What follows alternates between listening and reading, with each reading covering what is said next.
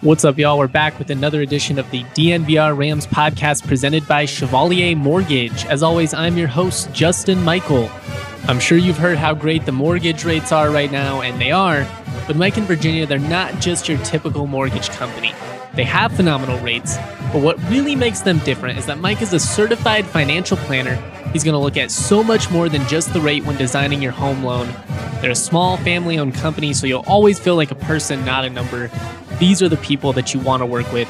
These are the type of people you can trust. Whether you're looking at refinancing your current mortgage, maybe buying a new home, Mike and Virginia, they'll make the process as smooth and simple as possible. I'm telling you, they're the best around. Visit them at dnvrmortgage.com and enter to win a free DNVR shirt or hat of your choice when you do.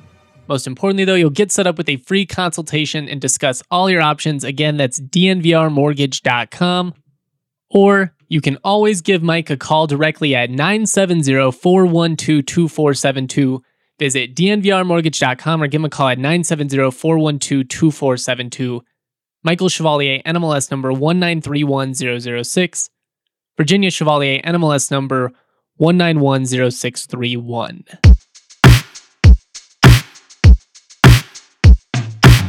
All right, let's just jump right into it then. Colorado State men's basketball unfortunately falls to Utah State 62-50 in the Mountain West Tournament semifinals. Tough one. This was a frustrating game, and in just so many different ways. Mostly because it kind of played out exactly how your worst fear would be as a CSU fan. I will say it was an instance where it kind of made me feel like, hey, I actually do really understand this sport. Because if you read my preview on this game, I talked about how Neemias Queta is the cog that makes everything work. His ability to protect the rim allows everybody to contest the perimeter extremely aggressively, knowing that they can just rely on him to be their magic eraser and, fix all of their mistakes on any guys that try to go in the lane. That's what he did.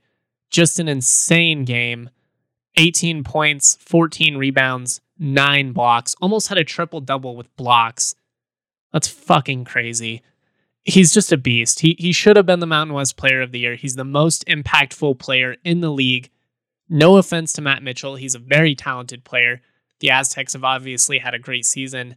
They're in the tournament, in the championship game as well. But I don't know how you watched this league this year and didn't say that's the Mountain West Player of the Year, because nobody impacts the game individually like Neemias Queta. And we saw it last night, both ends of the floor. He just wreaked havoc. And the Rams were in a tough spot. They couldn't buy a bucket. They just couldn't make jump shots. And I talked about it, before. It's hard to score in the half court against Utah State. It's also hard to get out in transition because they've out-rebounded every single team that they've played this year. They own the glass. Neemias Queta and Justin Bean, the most underrated 4-5 combo in the country probably. That's, how consistent they've been throughout this year. And Utah State got the typical performance out of those two last night. Like I said, Queta had 18, 14, and 9. Perfect 6 of 6 from the free throw line. Played 38 minutes. What are you supposed to do when the best player on the floor only is out for 2 minutes? I mean, that's brutal. And on top of that, you get 13 points and 11 rebounds out of Justin Bean. Brock Miller had 11 points.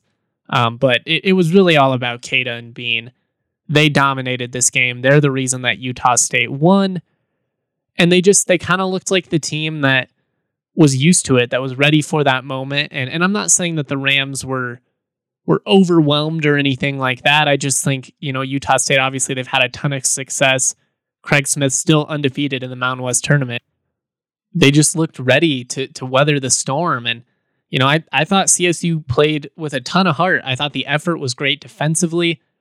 I thought that, all things considered, they were pretty competent on the glass. They gave up way too many offensive rebounds, but part of that was that they just had to rely on the small ball lineup for, most of the night because they just couldn't score with that, with the other lineups on the floor. John Tonje, I thought, was really good in the minutes that he played. I thought Deshaun Thomas was really good in this one. It's a brutal draw, obviously, trying to defend Neemias Queta. I thought he was aggressive, looked to score. I mean, that's what you need out of your bench guys, especially on a night like this where you can't score. CSU 25% from the floor, 17 of 67 from the floor. 17 of 67. That's just rough. 3 and 19 from 3-point range, so 16%, no better there. And an uncharacteristically, up and down night at the free throw line. 13 of 18, 72%. That's well below their average. I mean, they're one of the best free throw shooting teams in the country, the best in the conference. Only 6 turnovers. They valued their possessions. It's not like they were sloppy or anything like that. It just, Utah State, they played a great aggressive man defense. They did a great job of contesting looks. There were a couple of instances where CSU maybe rushed things, tried to, jack up some jump shots. I didn't think most of the looks were horrible. I just thought that they were well defended and they just couldn't buy a bucket. And sometimes it's like that. Normally when that happens, you want to just attack the rim repeatedly. And there was an instance in the first half where CSU was able to do that. They just kind of kept going at Queta and they had some success. There was 4 or 5 possessions in a row where they were able to either make a layup or draw a foul. And I liked that. I think that was a big reason they were able to keep it tight. Utah State ended up closing the first half on a 6-0 run, so they were able to take a 4-point lead into halftime. But I liked CSU's approach in the first half, despite the fact that they couldn't buy a bucket. The second half, man, Utah State they took over, and the Rams, it didn't get any better. They finished 0 of their last 11 from the floor, 1 of their last 13, scoring drought of 4 minutes and 1 second. I mean, they put themselves in a position to have a shot. I mean, you only gave up 62 points. Utah State's not a high-scoring team in general. Most of their games are like this grinded out, low scoring. And it's just because of their style of play. They dominate the pace. They play really physical. I said on the DNVR Sports podcast, if CSU wanted to win, they were going to have to score at least 70 points. The Rams were 13-1 this year when they scored 75 or more points. But I said I don't think Utah State's going to score 70 points. If you can score, 72 plus, you likely win the game. And they just couldn't. They couldn't. But that's what Utah State does. They suffocate you. They absolutely suffocate you. It played out exactly like, you worried it might. They dominated the half court. They won the boards. Queta did his thing, was an absolute beast. I'll say this. I did think that Neemias Queta got away with, maybe a foul or two. I had a lot of people tweeting at me being like, he got away with like 6 or 7 fouls. I don't think that's the case. I think, some of that is just CSU fans being frustrated in the moment. And no hate. I mean, it was one of those games where it's just like, oh my God. There were a couple of instances where he got away with some contact, but I will say his first foul was totally phantom. So, it kind of plays out. That's just how it goes. The refs, you're going to get some when you're absolutely dominating. They're going to let you, they're going to give you a little bit longer of a leash. And that's just what happened. He just completely shut CSU down. I mean, Utah State had no field goals their last 9 minutes and 30 seconds of the second half. That's how great of an effort the Rams gave defensively.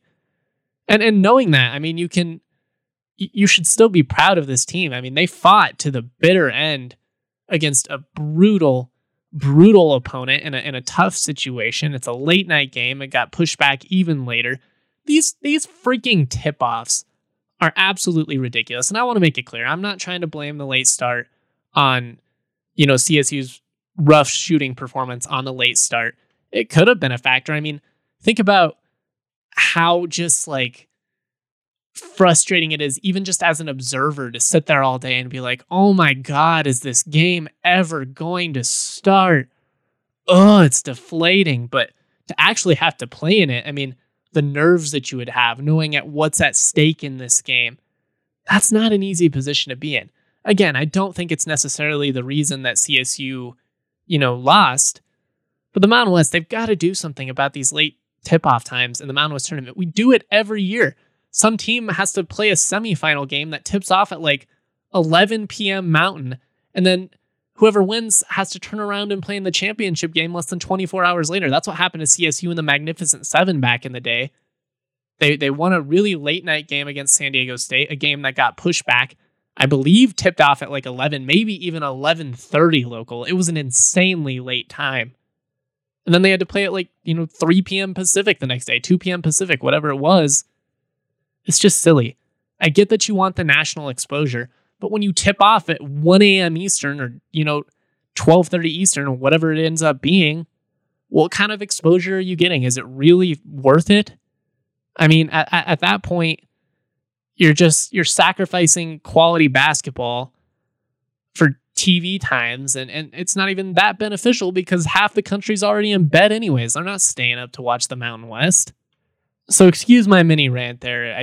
They've got to do something about it. I'm all fine with late night games, but an 11 p.m. tip off is ridiculous. Even in a tournament scenario, just start 2 hours earlier. It drives me nuts. It drives me absolutely nuts. I'm going to talk about what CSU fans should expect moving forward. Some teams that they should be rooting for to lose on Saturday afternoon, all that type of stuff. Before I get into that, though, just briefly kind of looking at the numbers here. I want to emphasize that I thought James Moores played really well over the last 2 nights in 2 really tough assignments. Drawing Orlando Robinson and then Neemias Queta in 48 hours is about as difficult of a situation as you're going to be in as a 5 in the Mountain West. Those are 2 7-footers that are very skilled, have great footwork, good passers, can score in a variety of ways, can hit mid-range shots. I mean, we saw that with Queta last night. He hit a couple of them. He was just in his bag last night. He was feeling himself. As a Mountain West fan, as a college basketball fan, as an NBA fan, I love watching Neemias Queta. And personally, I think that the NCAA tournament will be more fun with a player like him in it because he's the type of guy that can single-handedly impact the game so much that he could take Utah State on a run to the Sweet 16. I really hope it isn't at the expense of CSU because I just don't see how you look at this situation and use that as, the final nail in their coffin. It's a Q1 loss in the semifinals against the team that's won the Mountain West tournament in back-to-back years. The Rams still don't have a bad loss on their resume. That was a frustrating loss last night, but it's not a bad loss. Like I said, it's Q1 against the reigning champs. They have the best NBA prospect in the conference by far. How is that what pushes them out? Like teams in the ACC losing all these mediocre games all season, and they still get, comfortably projected as like an 8 or 9 seed. You lose 1 game in the Mountain West and you're apparently buried. It doesn't make any sense to me. I still think CSU has a good chance to land a play-in game. Now, I will say there are a couple of bid stealers that we got to look out for, and we're going to talk about that in a sec. But CSU deserves to be in the NCAA tournament. You can call me a homer, whatever. I don't care. I'll say you didn't watch this team and you're being, unrealistic. If you think that CSU or Utah State didn't deserve to make the field because of that loss, I will say if Utah State lost that game last night, they're probably out because they have a couple of bad losses. That's not the case for CSU. So again, they deserve the benefit of the doubt. I don't know if a national committee is going to give it to them or not. I sure as hope Craig Thompson, he's on the selection committee. He better be pounding the fucking table for CSU because he absolutely screwed them by making them play 4 games in a week leading into the Mountain West tournament, put them in this position in the first place. I mean, I think Nevada is a great team, and I don't want to make excuses for CSU losing that game, but I just think I think it was a death sentence. I think their legs caught up to them in that instance, and it put them in a really rough position. Just the incompetence of the Mountain West Conference sometimes never ceases to amaze me. They always keep it interesting, that's for sure. Anyways, I'm going to talk about some bid stealers, some teams CSU fans need to be rooting for this weekend, and then I'm going to talk about what my NCAA tournament coverage is going to look like. Talk about Selection Sunday. I'm going to have a live show. Make sure you check that out on YouTube. Doing it with my main guys, Ben Girding, Henry Chisholm. It's going to be a blast. We've obviously been talking college basketball all season on DNVR Madness. this is what it's all about. I truly love college basketball. Anybody that's followed me for years knows that this is what I live for. This is my favorite thing to cover. It's absolutely a dream come true. And I just try and remind myself that on the tough nights like this one, when CSU loses in the semis and potentially loses a chance to compete in the NCAA tournament, even though they definitely deserve to participate. All right, we're going to take a quick break and acknowledge our homies over at DraftKings Sportsbook, and then we are going to keep on keeping on. It's that time of year again. Conference tournaments are tipping off, bubble teams are making their final push for a bid, while the top seeds are preparing for what they hope is a long run. DraftKings Sportsbook, America's top-rated sportsbook app, is putting the customers in the center of the action. Bet $4 on an underdog. You can win $256 if they win. It's that simple. Pick one of the many select college basketball underdogs for your shot at winning $256. All it takes is a $4 bet. I'm telling you, the bank is open. There's no better way to put your college basketball knowledge to the test than to put your money where your mouth is with DraftKings Sportsbook. Don't worry though, if college basketball is not for you, DraftKings Sportsbook offers great odds and promotions on golf, hockey, baseball, so much more. You name it, they have the odds. DraftKings is safe, secure, and reliable, so you can deposit and withdraw your funds at your convenience. Download the top-rated DraftKings Sportsbook app now. Use the promo code DNVR when you sign up for your chance to turn $4 into $256 if the underdog of your choosing pulls off the upset. Again, that's the code DNVR for your chance to turn $4 into $256 for a limited time only at DraftKings Sportsbook. Must be 21 or older. Colorado only. Restrictions do apply. See DraftKings.com/sportsbook for details. Have a gambling problem? Call 1-800-522-4700.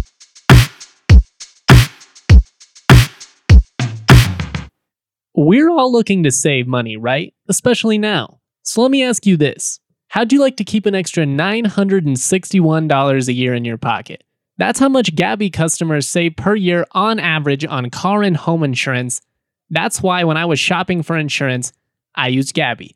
Gabi takes the pain out of shopping for insurance by giving you an apples-to-apples comparison of your current average with 40 of the top insurance providers like Progressive, Nationwide, and Travelers. Just link your current insurance account, and in just minutes, you'll be able to see quotes for the exact same coverage you currently have. That's what I did. You know, I talked about recently, I finally got a new set of wheels, no longer driving a clunker. Had to hook it up with a new auto insurance rate. Went on there, had to make sure I was getting a good deal. Found out it wasn't going to make a big difference for me to switch. But guess what? You might be paying way too much for your auto insurance. Like I said, Gabi customers save $961 per year on average. I bet it'd be nice to have a little bit of extra dough in your pocket. That's all I'm saying. If they can't find you savings, they'll let you know so you can relax knowing that you have the best rate out there. That's what they did for me. They brought me that peace of mind, that comfort knowing I'm not getting ripped off, I'm not spending too much, and they'll never sell your info, so no annoying spams or robocalls. You gotta love that. Again, you're probably overpaying on car and home insurance. See how much Gabi can save you. It's totally free to check and there's no obligation. Go to Gabi.com/DNVR. That's GABI.com/DNVR. Remember, they do not sell your info. You will not get blown up with insurance calls after checking Gabi out. That itself is super comforting to me. One more time, head to GABI.com/DNVR. See how much you can save. Make sure you get that /DNVR in there and give us some cred. We love you. Shout out to all the DNVR supporters.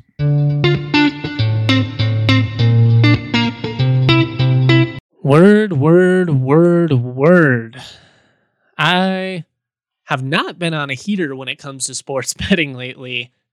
Actually, lost like 3 or 4 in a row, so I'm cold. I'm going to have to hit up DNVR bets, get the master info from Professor Dre, Andre Simone, RK, get some of that inside info because I am struggling. Your boy is bleeding dollars. Not what you want to do. Still up for the year, though. And it's just fun. It's so much fun. It makes every game interesting. I love that sports betting is finally legalized, and I love DraftKings Sportsbook, not just because they're our partners. I think their app is so convenient. It's just the shit. Anyways, some teams that CSU fans should be rooting for this weekend. Starting with number 1, the Creighton Blue Jays. Georgetown, they've surprisingly been able to make a run to the final. They're taking on Creighton in the Big East final after upsetting Seton Hall yesterday. They went 12-12 this season. We're not on the bubble, so if Georgetown wins the Big East tournament, they're definitely going to be a bid stealer. And unfortunately, they're not the only one. Oregon State, man, they're on a crazy run. They upset UCLA and Oregon, the number 1 seed and number 4 seed, on their way to the championship game. They will face Colorado. CSU fans actually in a position where they have to be rooting for the Buffs on Saturday. I know it's going to make everybody sick to their stomach. And personally, Oregon State, they're in the Pac-12, but they're kind of like an honorary mid-major team. So I hate rooting against a team like this that's just making a fun run, because this is what makes college basketball so exciting. A team that upsets UCLA, a team that, upsets its in-state rival, the number 1 seed in the tournament, Oregon. What a great story. I don't want to root against that, but I'm a CSU guy through and through. I obviously want the Rams to play in the tournament. I want a chance to cover a team in the tournament. Got to be pulling for the Buffs in the final. And it's actually a feeling that's mutual. McKinley Wright, this was tweeted out by Sean Keeler of the Denver Post. He asked McKinley Wright, if what it means to him that CSU fans probably going to be pulling, for the Buffs, or what he feels about that. And he actually said that he's rooting for CSU to make the tournament. Basically said, I hate them when we play them. Other than that, I root for them. And I thought that was really cool. I think that's a guy who just gets it. I mean, it's good for the state of Colorado when both of these teams are relevant. It's more fun when both of the teams are competitive. These guys, they want to be the best. They want to beat the best. But ultimately, game recognizes game. Real recognizes real. I think there's a level of respect there. And honestly, I feel like that's pretty common throughout the hoops rivalry. It's a little bit more respectful. It's a little bit more sportsmanlike. Obviously, there's always going to be, some bad blood between the fans. That's just how it is. But in general, I think there's a level of respect. And I like that about the hoops rivalry. I think the football rivalry can be a little toxic and over the top, if we're being completely honest. Just some of it gets really vulgar and it isn't the best representation of either fan base. I think we get a little less of that on the hoop side, and a big part of it has to do with the players and the coaches openly respecting each other. And I just wanted to shout out McKinley Wright. He's a guy where, if you listen to DNVR Madness, I'm a massive McKinley Wright fan. I hate to say it, I'm not trying to be a Buff guy, but I like Tad Boyle. I like Evan Batty. I like Dry Horn. This is a likable Buffs team. They're fun to watch. I think they're poised to make a run. If CSU and CU do make it in the tournament, I hope they're not in the same region, because it's not a team I would want to run into. But I thought it was cool that McKinley Wright said that. It's obviously better for the state of Colorado when both teams are relevant. And it's cool. I'm rooting for the Buffs to have success in the tournament. I will go ahead and say it. Hope it doesn't come at the expense of CSU if they make it. But if CSU doesn't make it, especially, I got a lot of friends that are Buffs fans. I won't go so far as saying I'll be wearing black and gold or anything like that. I just will not be talking as much trash as I normally would. I'll just be watching, and I would be happy for McKinley Wright if he won a game or two. Buffs fans, whatever. But Wright's a good dude. He's a baller. And he's one of those guys that college basketball is all about. I think Isaiah Stevens and David Roddy are those type of guys as well. Guys that you build your program around, guys, 4-year starters, guys that the community rallies around, that really embraces what it means. And that's cool. That's really cool. That was always kind of lacking in the Eustachy era. And part of that was just they didn't recruit that many 4-year guys. There were very few 4-year guys under Larry Eustachy. Joe Deciman was the only one, I believe. So you don't get that same continuity. You don't get that same sense of community. And that's what's fun about this CSU team. That's what's been fun about the CU team for Buffs fans. And I don't know. I just wanted to shout out McKinley Wright. I kind of went on a tangent there. we'll see how that plays out. But CSU fans got to pull for the Buffs on Saturday. I know you hate to hear it, but it's just the gosh darn truth. I'll have a ton of more content, as we, get to Selection Sunday, after we know if CSU makes it or not. Some, greater pieces on just the future of the program, what this season means. Even if they don't make the NCAA tournament, this was obviously a season to remember. That incredible comeback at San Diego State, the biggest comeback in Mountain West history, the most league wins ever by a CSU team. I mean, these are things that you should appreciate because they're special. They don't happen very often. And this is a great group. It really is. And I've enjoyed covering them. I really wish I would have gotten to be around them in person. It would have been even better, and the content would have been even better. But, I'm appreciative of the time we did get, and I hope that it continues because they're just a whole lot of fun to watch. All right, that's all we have. I try not to be too negative on this one, act like the sky is falling. Obviously, it was a tough night against Utah State. I'm not making excuses. I just wanted to point out they're a phenomenal team. So yeah, it was a rough night for the Rams offensively, and it was hard to watch at times, and it sucks that that's the way you went out. But let's not act like Utah State isn't a damn good team. They are. And Yamis Keita, man, it was a block party. That's the only way to put it. What a beast. All right, we'll see how it plays out. I'm intrigued to see how the San Diego State-Utah State game plays out. At this point, I'm not sure it really matters for CSU either way. They went 1-1 against both teams in the regular season. San Diego State, they're in either not at this point. I would imagine Utah State is in either way at this point, but I guess we shall see. Anyways, we'll have more hoops content over the next couple of days throughout March Madness. Gonna have live shows every single morning of the first round of the tournament, Thursday, Friday, Saturday, Sunday. It's going to be a blast. I'm really looking forward to it. I know you guys are too. You love hoops. We love hoops. We playing basketball. All right. I'm out. Peace. Peaches out of Palisades, sweet as mama's marmalade. This shit sound like summer days, the windows down on Harmony. The family band sing harmonies, my daddy played the drums. My mama slapped that bass, my sister sang these songs. Dancing under canopies, we thank the trees for all their leaves. We are just some drops of water, together make up 7 seas. And one day I'll be like my father, one day I will learn to breathe. I'm choking on the thought that I am not the man I want.